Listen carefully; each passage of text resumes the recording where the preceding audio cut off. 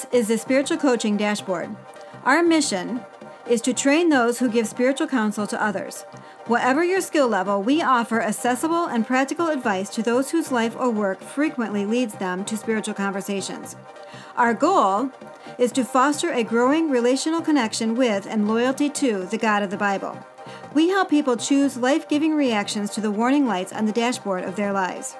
Our passion comes from the belief that only healthy hearts can know God deeply and follow Him fully.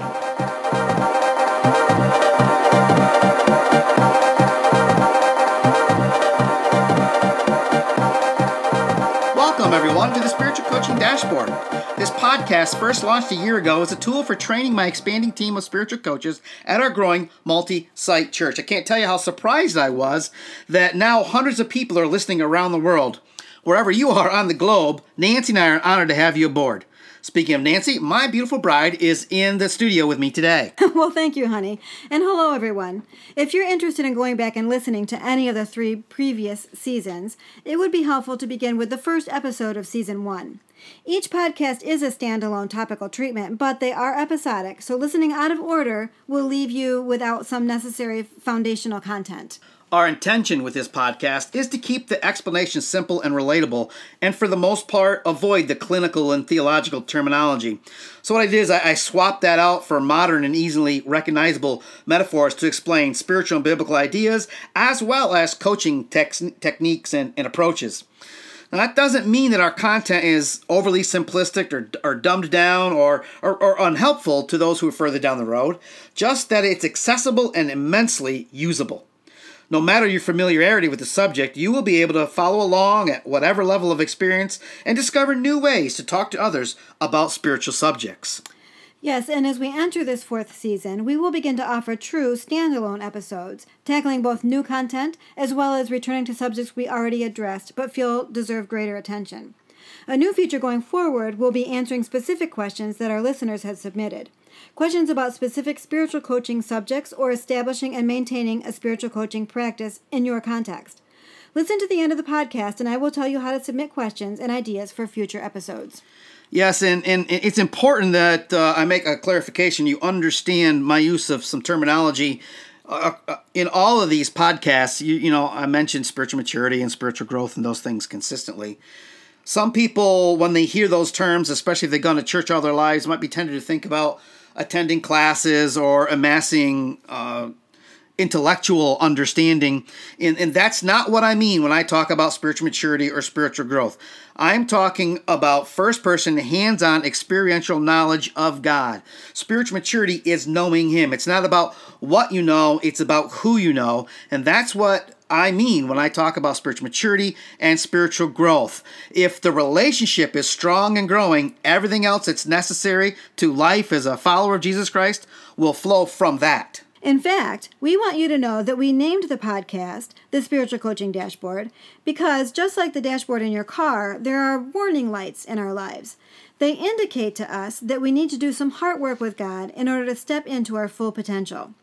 We need someone more qualified and experienced to do spiritual wrenching on our souls in order to improve our performance. Our dream for you is that you would unlock your potential through a heart healthy enough to know God deeply and follow Him fully, and then to pass your experience on to others. Now, without further delay, here is today's content. In this episode, I have something a little different from the usual format prepared for today. We're going to talk about a retirement plan that any married couple can make, an investment that everyone can afford, no matter your occupation or any other variable of life. It was our surprise retirement investment that we didn't discover until a couple years ago when all 3 of our grown kids moved out in the same summer. I keep saying we because today my beautiful bride of 35 years is joining me in the studio. Say hi, Nancy. Hi. We don't have much of a script to work from today. So we're going to see how this works out. But let me set the stage and then we'll dive in. So on a pastor's salary with a family of 5, saving for retirement was never really an option until very recently. Because of that, I'd been saying for years that we could never retire because we have no investment to count on. That means Nancy and I would never be able to fully retire. Now, that was only partly theoretical because we didn't really plan on ever fully retiring anyway. But with no retirement savings, even slowing down a little bit was going to be difficult. Then a couple years ago, all three of our adult children moved out over the course of about 4 months. The youngest got married, the middle one moved in with her close friend, and then the oldest one got married as well. I wasn't looking forward to the empty house, to be quite honest. I love my kids and anticipated missing them a great deal. I was not looking forward to the end of that eventful and very special last summer together. And then it happened. Nancy and I did not only not miss them nearly as much as we had expected, but we were happy for the freedom it brought. The wife and I were having the time of our lives. Now, yeah, we missed them, but they can always come and visit. It's nice to come and go as we pleased, to go and not come back until we were darn good and ready. No hungry mouths to feed when we got home. No more half sleeping till they came in after work or an evening out. No more $700 grocery bills. You get the idea. And that's when it dawned on us.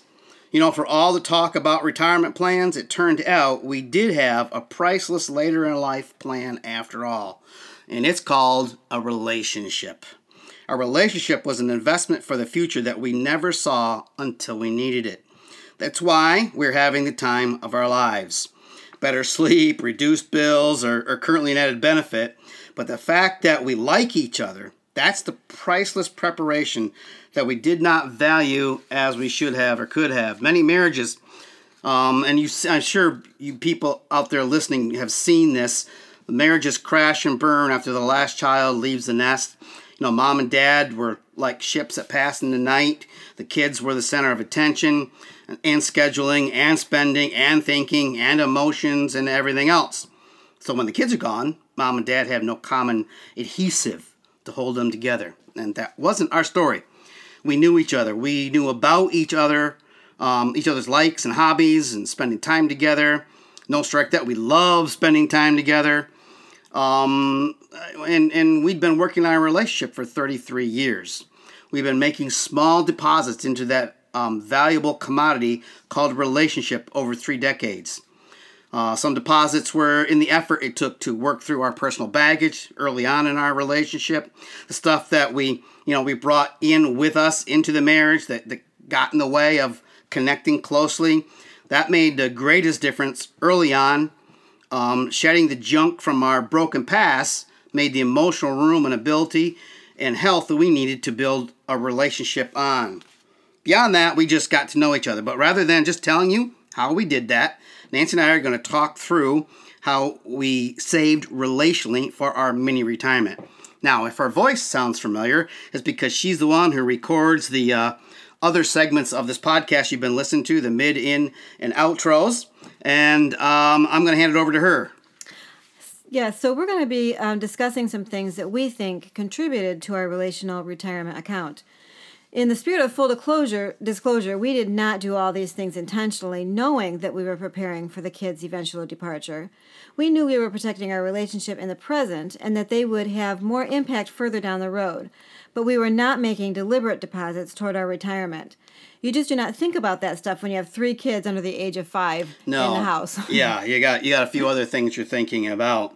Now, again, in the spirit of even fuller disclosure, that doesn't mean it all was great. We certainly made plenty of withdrawals. We're thinking of a relationship as a financial metaphor here and making deposits and making withdrawals. So we certainly made withdrawals in our relationships. Yes, we did. Fighting the same fight over and over again. We just decided somewhere along the way that we weren't going to do that. Trying to place blame for problems on the other person. That, of course, made withdrawals.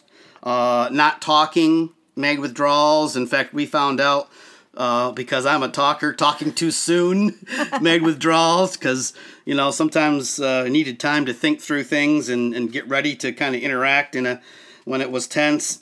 Wanting to be right. I know that was one of mine, trying to win the argument. The kind of things that I suppose happens in most relationships. Anything else there that you can think of, honey, about withdrawals?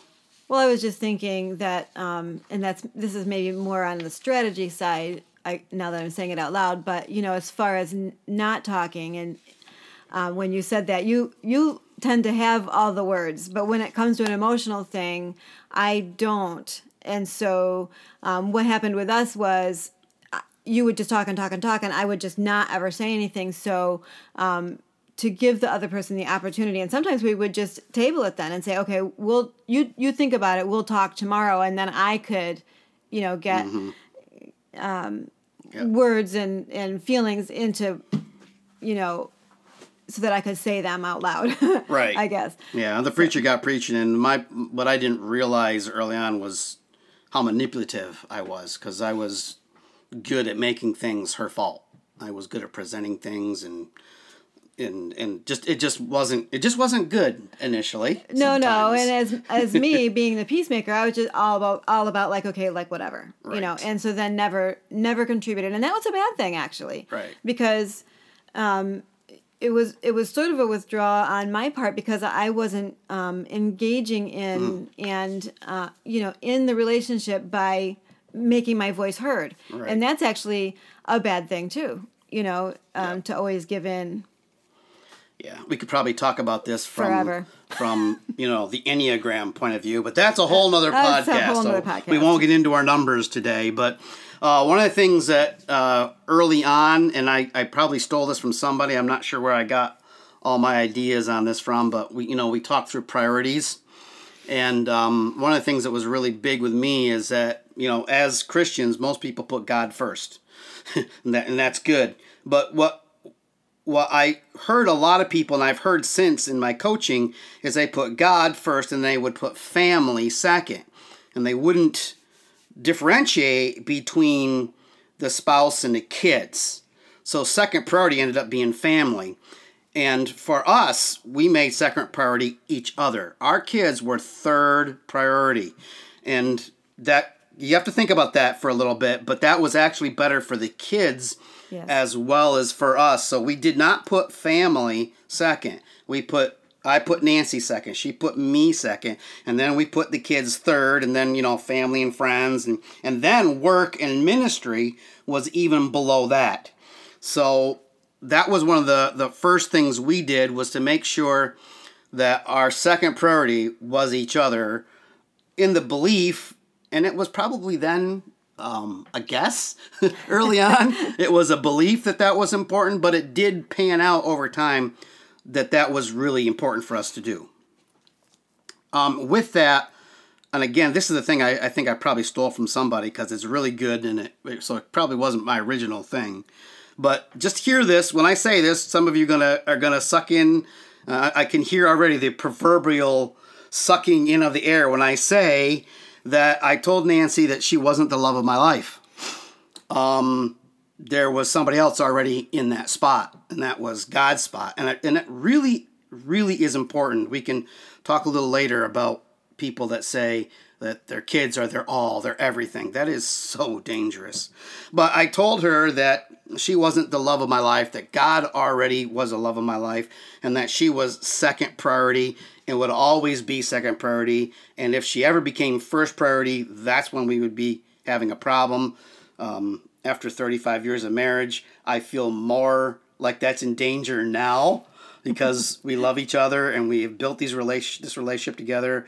And if ever there was a time when I was a little afraid that those priorities could be swapped and Nancy could become one and God would become two, it's after 35 years of marriage. But I guess that's a good problem to have, too. I think it is, yes.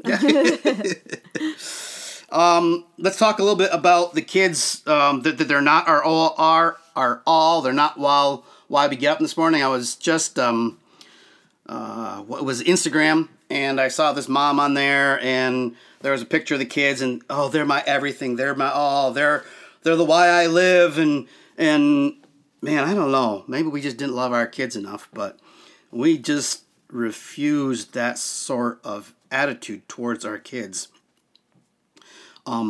Because we didn't want them to feel like the center of the universe. That just spoils kids.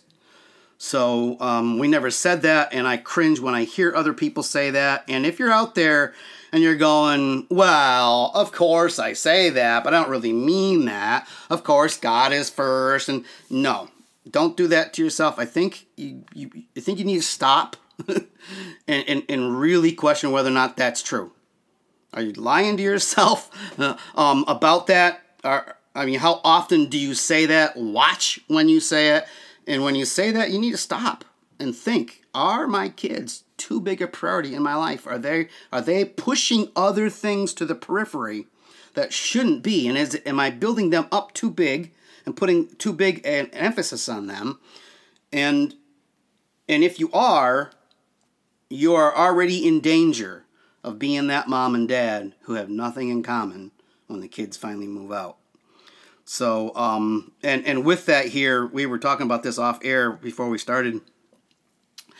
It didn't happen often, but I'm going to say this thing and then I'll let Nancy respond to it. But do not show up at every one of your kids' athletic events. Do not show up at every concert.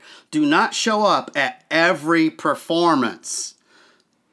So that just sounds so like, I don't know, mean or something. And so I said to my husband before we turned on the mic, that just sounds like, really? We're going to just say that right out loud. So I feel like, just a little bit of a disclaimer there. So it's not like we just sat at home and said, we're not coming, Right.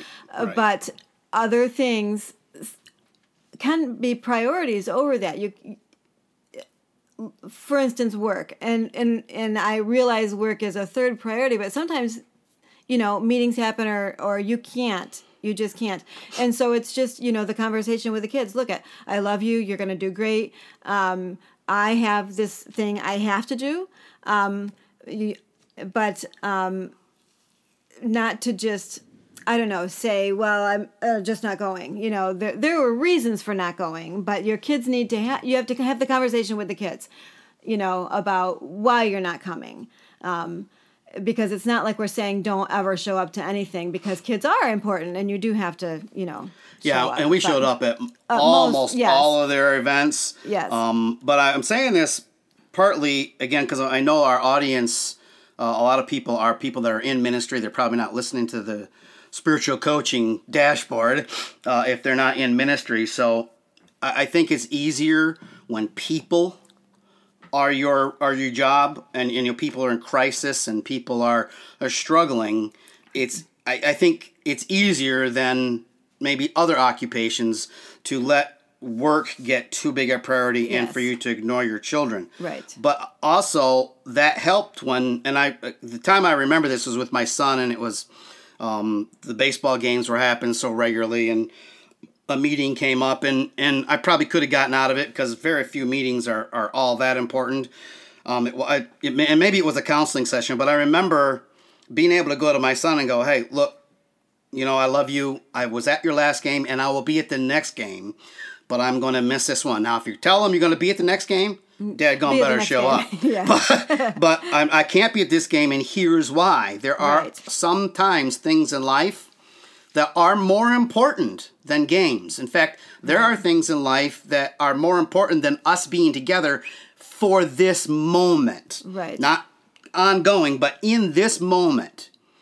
I need to be someplace else, and that actually is a higher priority temporarily for me than being at your game. And it's likely I caught up with them because we usually went out for a quick ice cream or something afterwards. I don't remember clearly, but it's likely I caught up with them later on as well and did show up at the next thing. Our point here, I think in all of this, when we started talking about priorities, is that God has got to be first, and you got to live that. You can't just say it. You have to live that. Your spouse has to be second. You can't just say that. You have to live that. You can't make family the second priority, because I'll tell you what happens every time you make family the second priority. The spouse, your relationship with your spouse, is going to be the one. Loses. Yeah, that loses. Always going to be the one that loses. Yes. And that and going back to the kids, and that this is probably a whole other podcast too, but you have to have a good enough relationship with your children so that when you can have the conversation, look, I can't. That's a good point. This time. Because if you're always saying to him, oh, sorry, buddy, I can't do that, and you promise you're going to be there and then don't show up, I mean, that's a whole other big, bad issue, know. But just for the priorities, you have to get them in your head right. Otherwise, they're just all going out the window in every situation when you're on the spot. Right, and one of the things that I'm not going to make a point, we're just going to talk about it over and over and over again, is that communicate. Exactly. Communicate with your spouse, right. Communicate with your kids, have that relationship. Right. Communication is the key to relationships, so do that. Let's talk about dates. I've actually given this as advice to couples I've counseled. It seems so simple, but I'm thinking of a particular very young couple. They have a little one now, and they came in, and the only thing this couple remembered from our appointment was what I'm going to tell you now. And they have thanked me I don't know how many times for giving them this little bit of advice.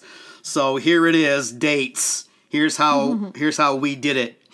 We did a weekly date. So a weekly date wouldn't be all day. It would be, actually, we did it when I had Mondays off a lot as a pastor. We took the whole day Monday and would get groceries, but then we would eat a meal together and talk about our lives together. And then we took a day a month, and then overnight at least a couple times a year. So for a few hours weekly, a whole day monthly, and overnight at least a couple times a year. And that keeps us in each other's world, all right? And this might be a good place. I don't know where I was going to talk about this, but these I totally stole from somebody. But when we first started dating, sometimes making conversation is difficult. So I found a couple questions that we would ask on Monday or our day off when we would get our lunch together. I would ask, is there anything I've done in the last week that you wish I'd never do again? And is there something I've done in the last week that you wish I'd repeat, that made you feel loved and valued and safe and cared for, that I could repeat? And Nancy will tell you that at first that was hard for her because, again, she's a peacemaker. Probably a 9 on the Enneagram. And it was hard for her to answer those questions and answer them honestly because it wouldn't necessarily keep peace. Right. But I just would ask them, and I would give my answers to them, and eventually she joined me in those. In fact, we haven't asked those questions intentionally, actually asked those in actually a few years now, because it just, it became natural. Right. It was something unnatural to begin with. Yeah, that was very difficult, very awkward to even ask the question. It was. I mean, think of this. And I think too, actually, when we first started doing that, you asked the question, and it took me a while sometimes to give an honest answer to what I didn't want you to do anymore. Right.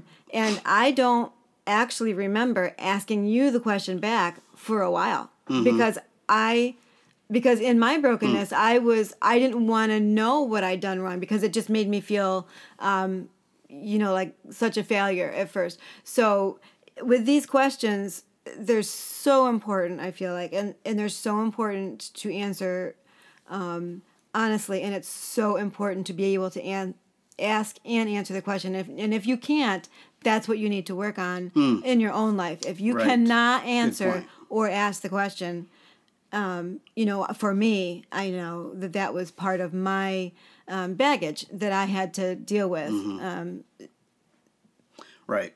And that's very good. And I just want to repeat that. What she's saying to you is that if you can't ask or answer those questions, there's something internally you need to work on to get the freedom, maybe from shame or fear or whatever it is you're dealing with, so you can ask those.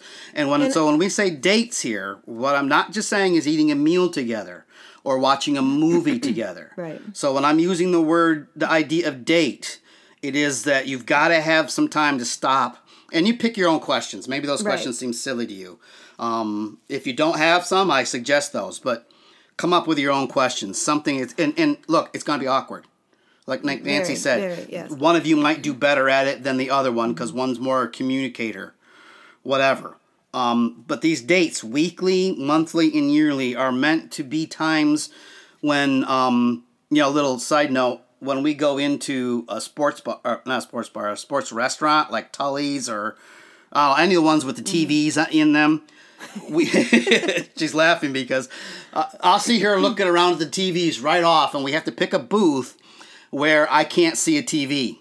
Because if there's a TV on, I just have no self-discipline. Even when he cannot hear it, but only see it. I'm looking at it. So the point there is that this is what your date is for. It's for connecting. So you turn the phones off and turn them upside down so you can't hear them, so they don't vibrate, so they don't make any noise.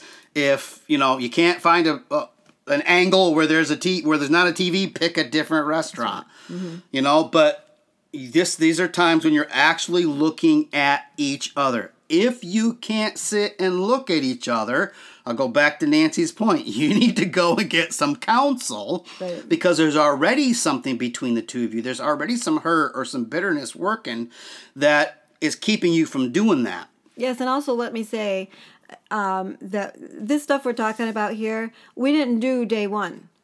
No. We did not do any of this day one. Wish we had, because we came in with all our own stuff, and so we had several years of wounding and in our marriage and not communicating correctly and all that we had to sort out, which is why we started, the date thing and asking the questions, because it was, we didn't start this, I'm going to say, until we already had kids in the house. So you've already have bad habits and bad communicating styles and such that we had to work ourselves through. So it's not like we started day one and it was perfect and rosy, because I assure you it was not,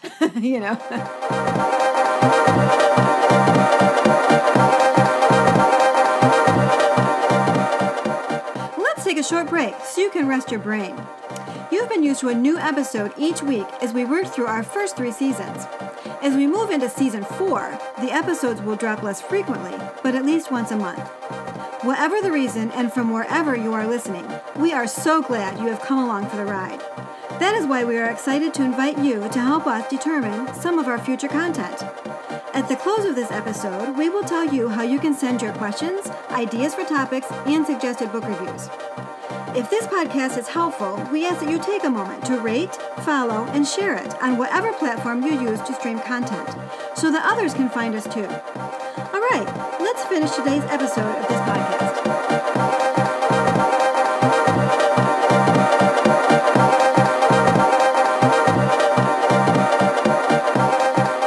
All right.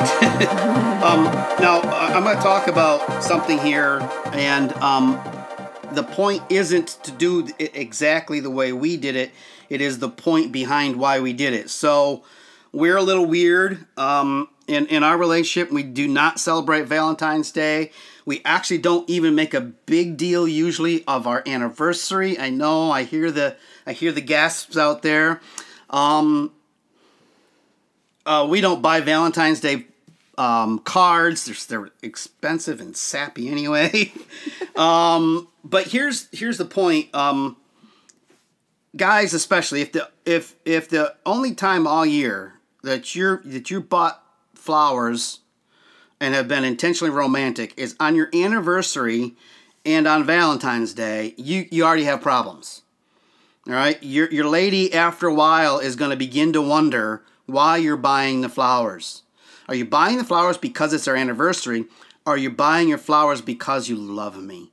Because there's something you want to say to me? Is it just your duty? Do you know that you're supposed to do this on Valentine's and our anniversary? Or is there a real reason why you're bringing me these flowers beyond, I guess this is what I'm supposed to do?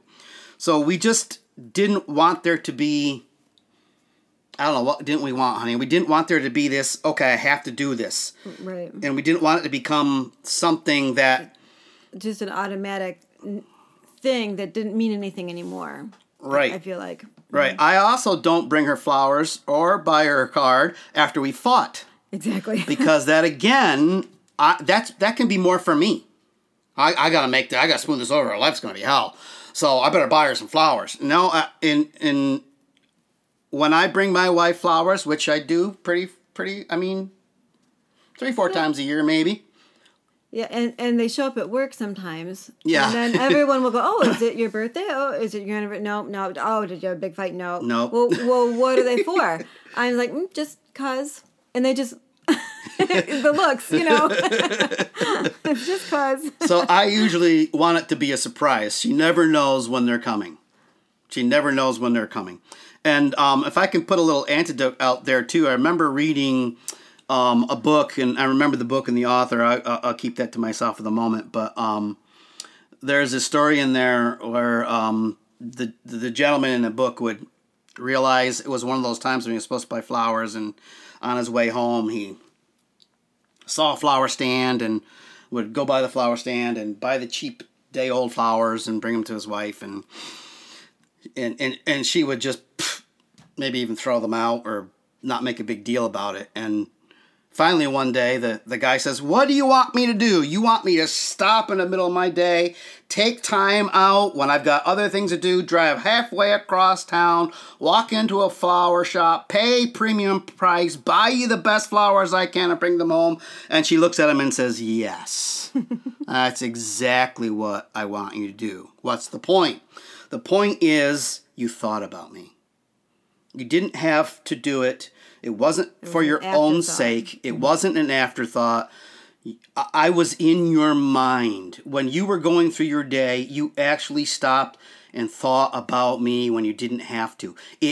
I intruded into all of your work and all your busyness. I was there. I was present in your mind. I was present in your heart. And that drove you to go out of your way to take special steps to make sure I know that you thought about me and that you do think about me and that you love me. That's the point behind not celebrating Valentine's Day. And when I say we didn't celebrate our anniversary, I mean, we go out to dinner. Yeah. Sometimes that is the time of year that we take a night or two away. But we don't make a big deal about it for the reason that I just said. I'll put Nancy on the spot and say, did that work for you? Doing it that way, did that work for you? Yes, of course, we're weird, as you say. So I think some of the stuff we do wouldn't work for couples, and right. And if that doesn't work for you, we're not saying you have to do what we did, but find what works for you. This worked for me. It was because it made just a day special. It made you feel loved and appreciated. And I might add also about the weekly dates and stuff. Life happens sometimes, and sometimes we missed those, and or a month went by and we didn't, for whatever reason, get our whole day out or something. And it's so funny to me how disconnected we started feeling after missing just one or two dates. And interestingly enough, even with the kids out of the house, we actually still do monthly dates and such.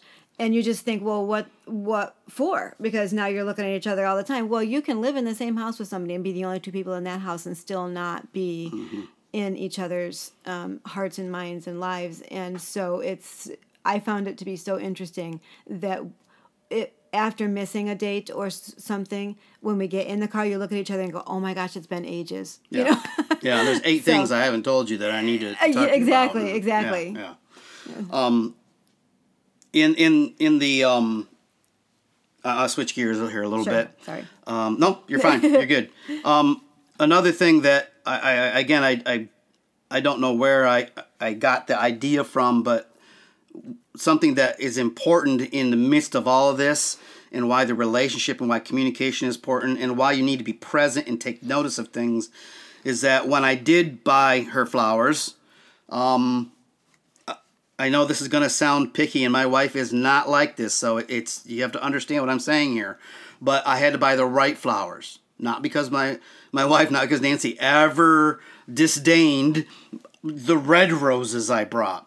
But roses don't live that long; they don't last that long. And she more likes flowers that in fact. A carnation. I know it's going to sound strange to some of you out there, but carnations. Especially when they're all multicolored, where she liked them better than the roses, because the roses could be dead in a couple days and the carnations would be there 2 weeks. They would just live and they'd be beautiful for, and so I when I do buy her roses, yes, I bought her red roses. Mm-hmm. But she likes the yellow ones. She really likes those pink kind of coral colored ones. And I paid attention to how she responded. Another thing, once in a while I'll bring her chocolate. Any guy that's worth his salt and wants to stay married should bring his wife chocolate.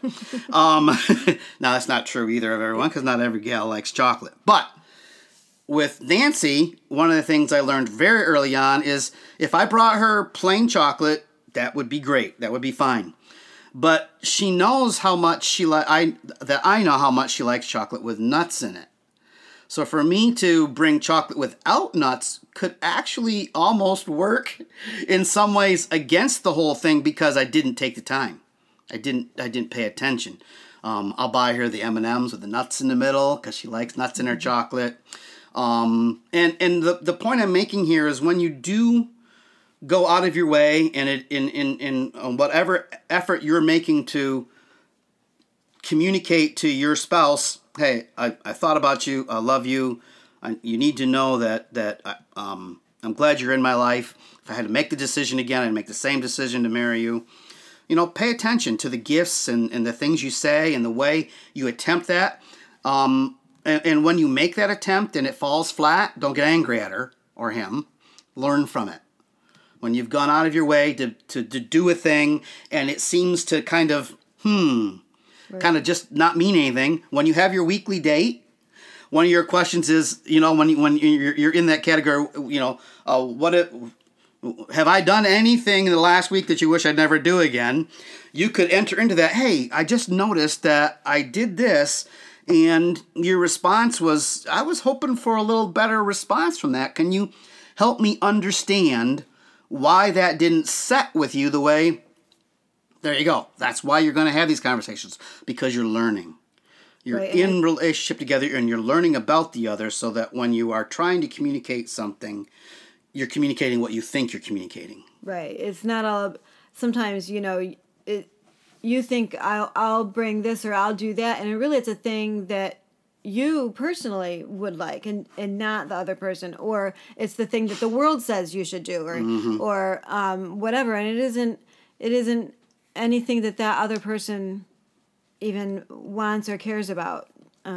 So yeah, to be a student of your partner is important. Yeah, and those weekly questions really worked into, as I'm thinking about it, really worked into our way of relating more than maybe I've even realized before now, because we would use those. When a thing would happen between us, we would look at each other and go, well, on our date, let's talk about that on our date. Right. We would, because we needed time to think about it, and why did I respond that way? Well, sometimes you don't know the answer, so you got to think about it.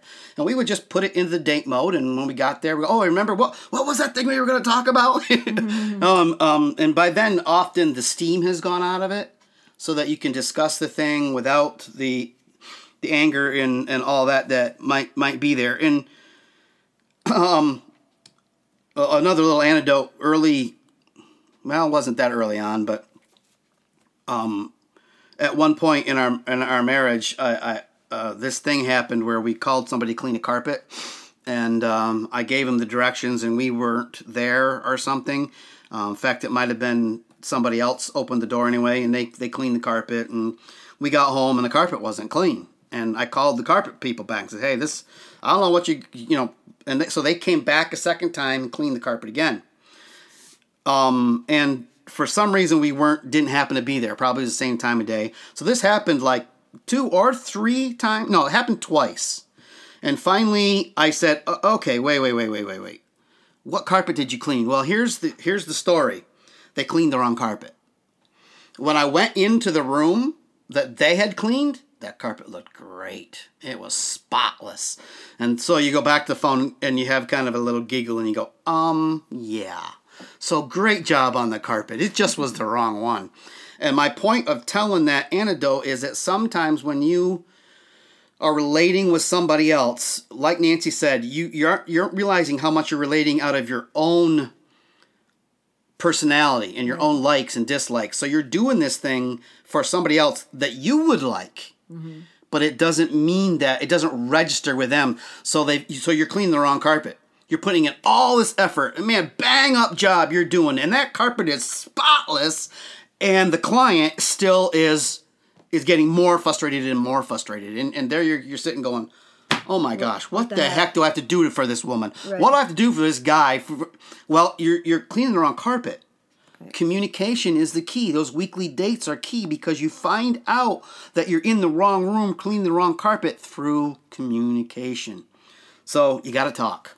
And the questions are a critical part of that. A couple other things we did, and we'll wrap this episode up here. One of the things we did was learning each other's hobbies, spending a little time together in their hobbies. My wife is a quilter, so I learned how to pick quilting fabric, I might say. I got pretty good at it. I usually help her now. Pick her fabric out when she's quilting. I spent many hours in every Joann fabric in upstate New York. I think we've probably been in them all.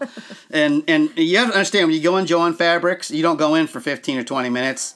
You go in for an hour at least. But it wasn't any different than we went into a woodworking store, because we've been in every one of those in upstate New York as well. And my wife goes into the woodworking stores with me and follows me around and asks me questions about different tools and different things. And we entered each other's worlds. We didn't just have these separate things, although I'll get to that in a second. We entered into each other's worlds so that when they're talking, when they're interested in something, and the other person is saying this stuff, I understand what she means when she says, well, that fabric reads solid.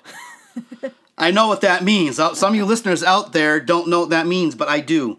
So, and I can hand you all the right tools. And she can. If I ask for a tool, she hands me the right tool, which is huge. And she's pretty handy with a router these days too. Oh, yes. So, entering into each other's world is important. Now, in addition to that, we did spend time apart. Yes. And we do spend time apart, and we don't make the other person feel uncomfortable for that, because we realize that is important for our lives too. So we do, she goes on her quilting things. Of course, I was always off on conferences and stuff like that as well. So we spent time apart, used to play golf and those kind of things. So I think it's good for a relationship, yes, for you guys to be apart as well.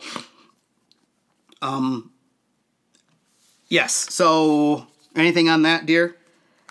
No, I just that was kind of a big thing initially, as I say, because we didn't start doing this all at once, and so me being the type of person I am would tend to feel guilty if I was away on a quilting weekend, and whether it was fair or not, I felt that he made me feel guilty. Now, I don't know, I'm not going to say that's true or not, but that's the way I felt. So you have to be enthusiastic about your person going out to do the thing that they love to do, without you, too, and say, oh boy, I know you're going to love this and you have a great time, because that's a withdrawal. If you just go, fine, whatever, so you have to spend time apart doing the things you love with the people that you like to do them with, but you have to also, have your spouse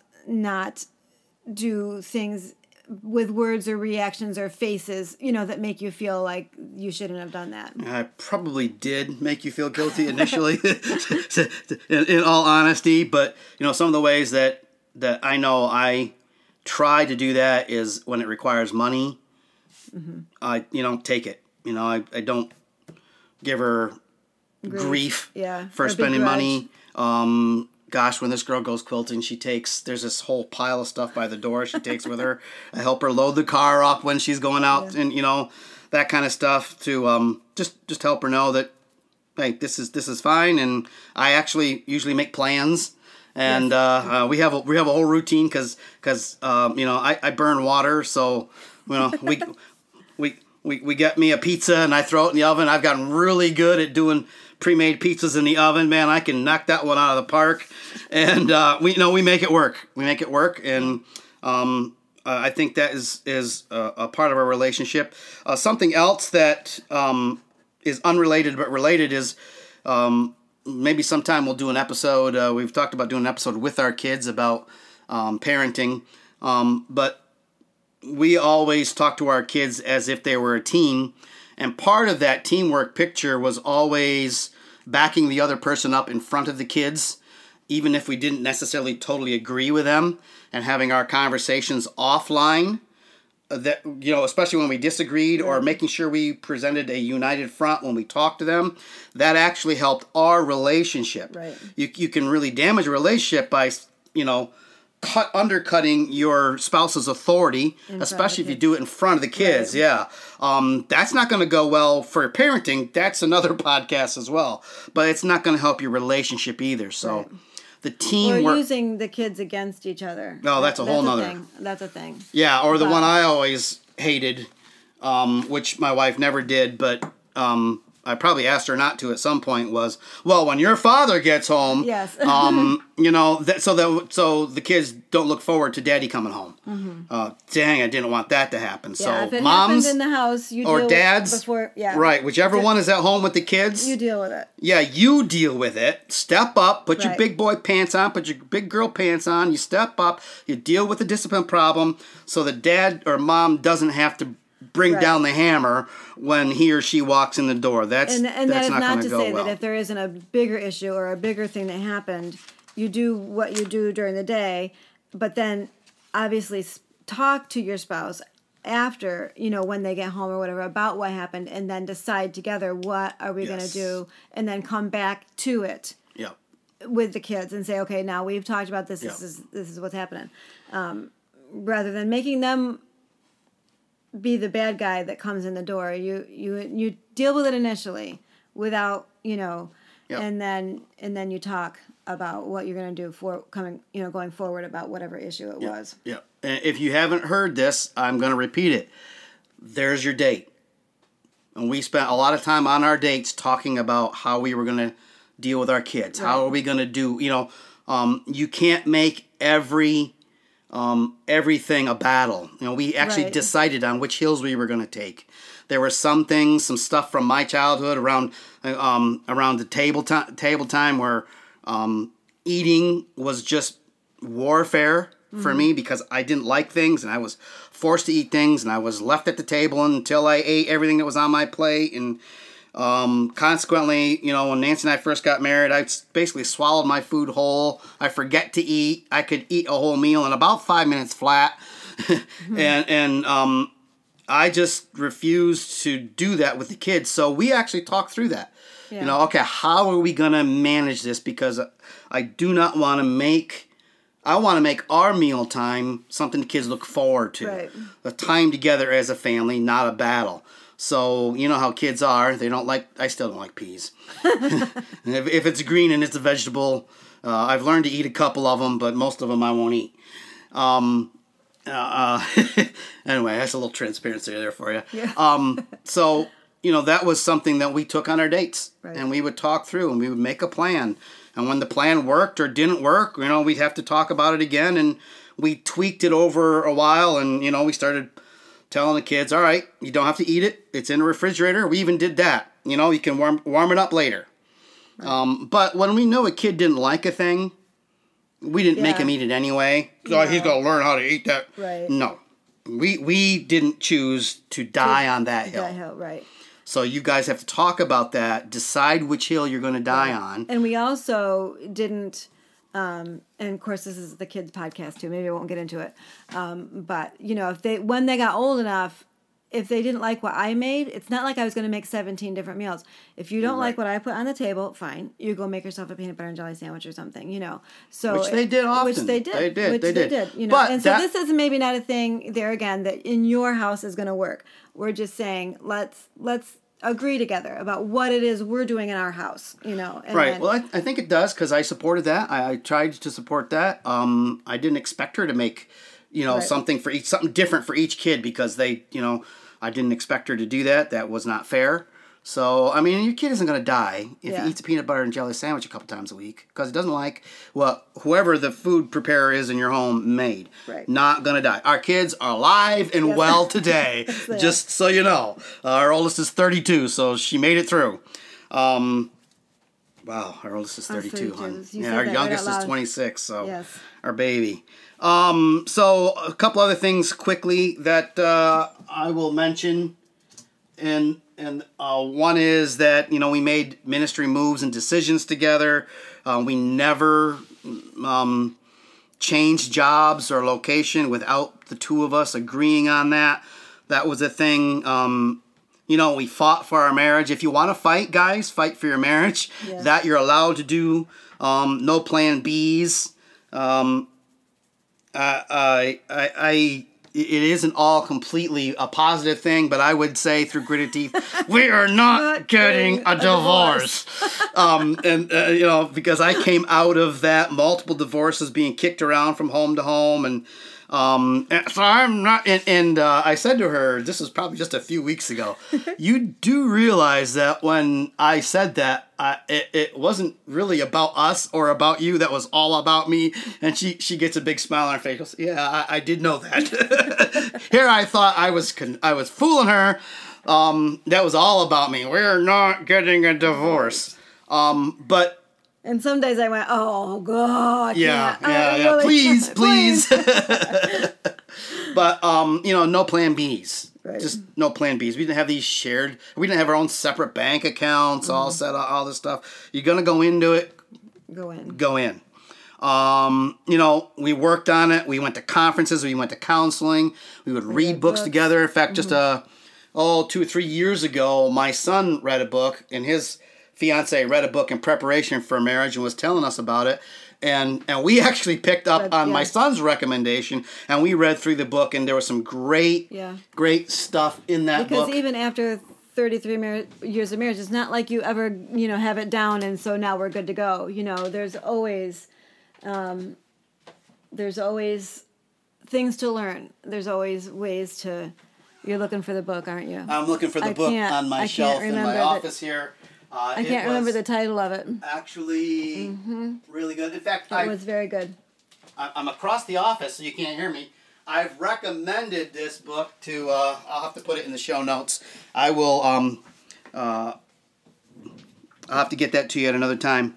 But just do that. Read the same book together and discuss it. If you find a good book, one of your, and that means one of you has to be doing some reading on marriage and communication and stuff like that.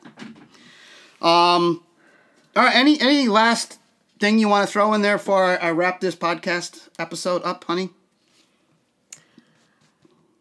No, I don't think so.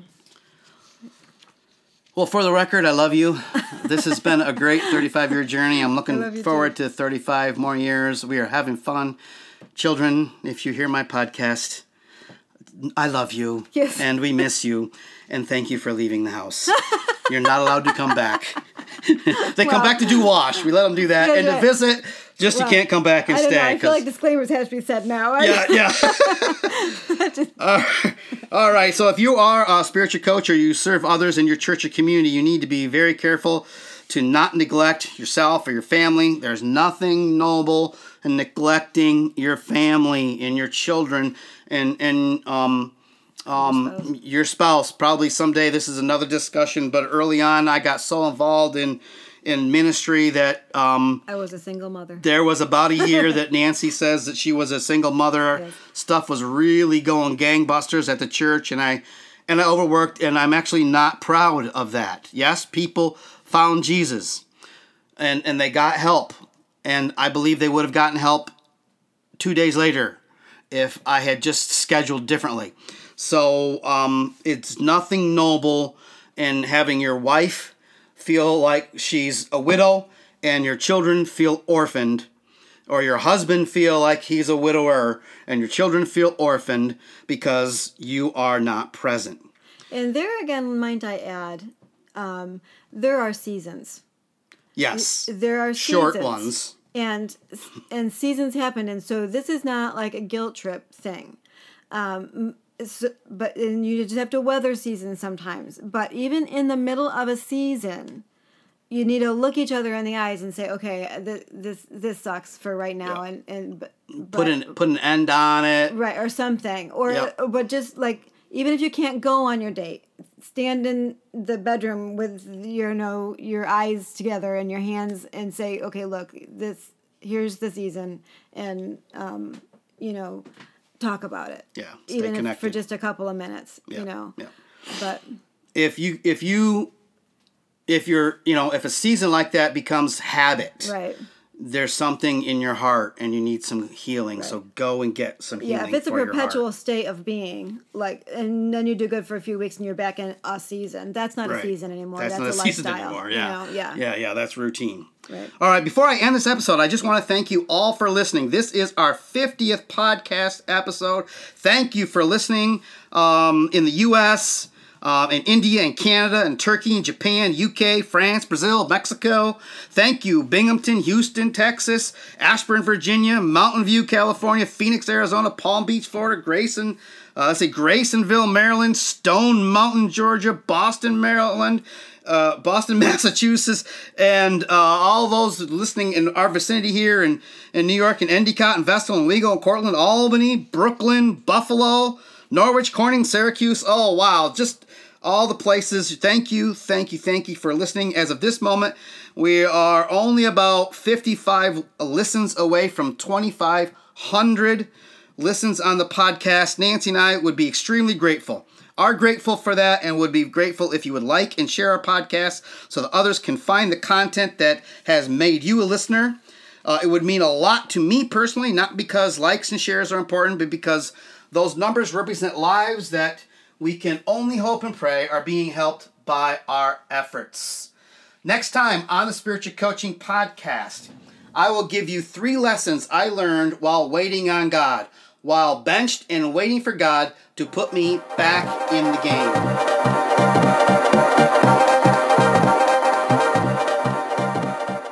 Thank you for listening to this episode.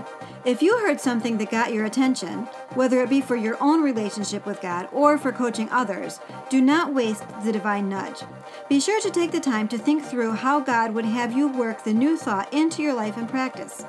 If you do spiritual coaching, either formally or informally, remember that it is hard to lead where you have never been. We firmly believe that God will exchange the wounding of the past for the wellness of the future.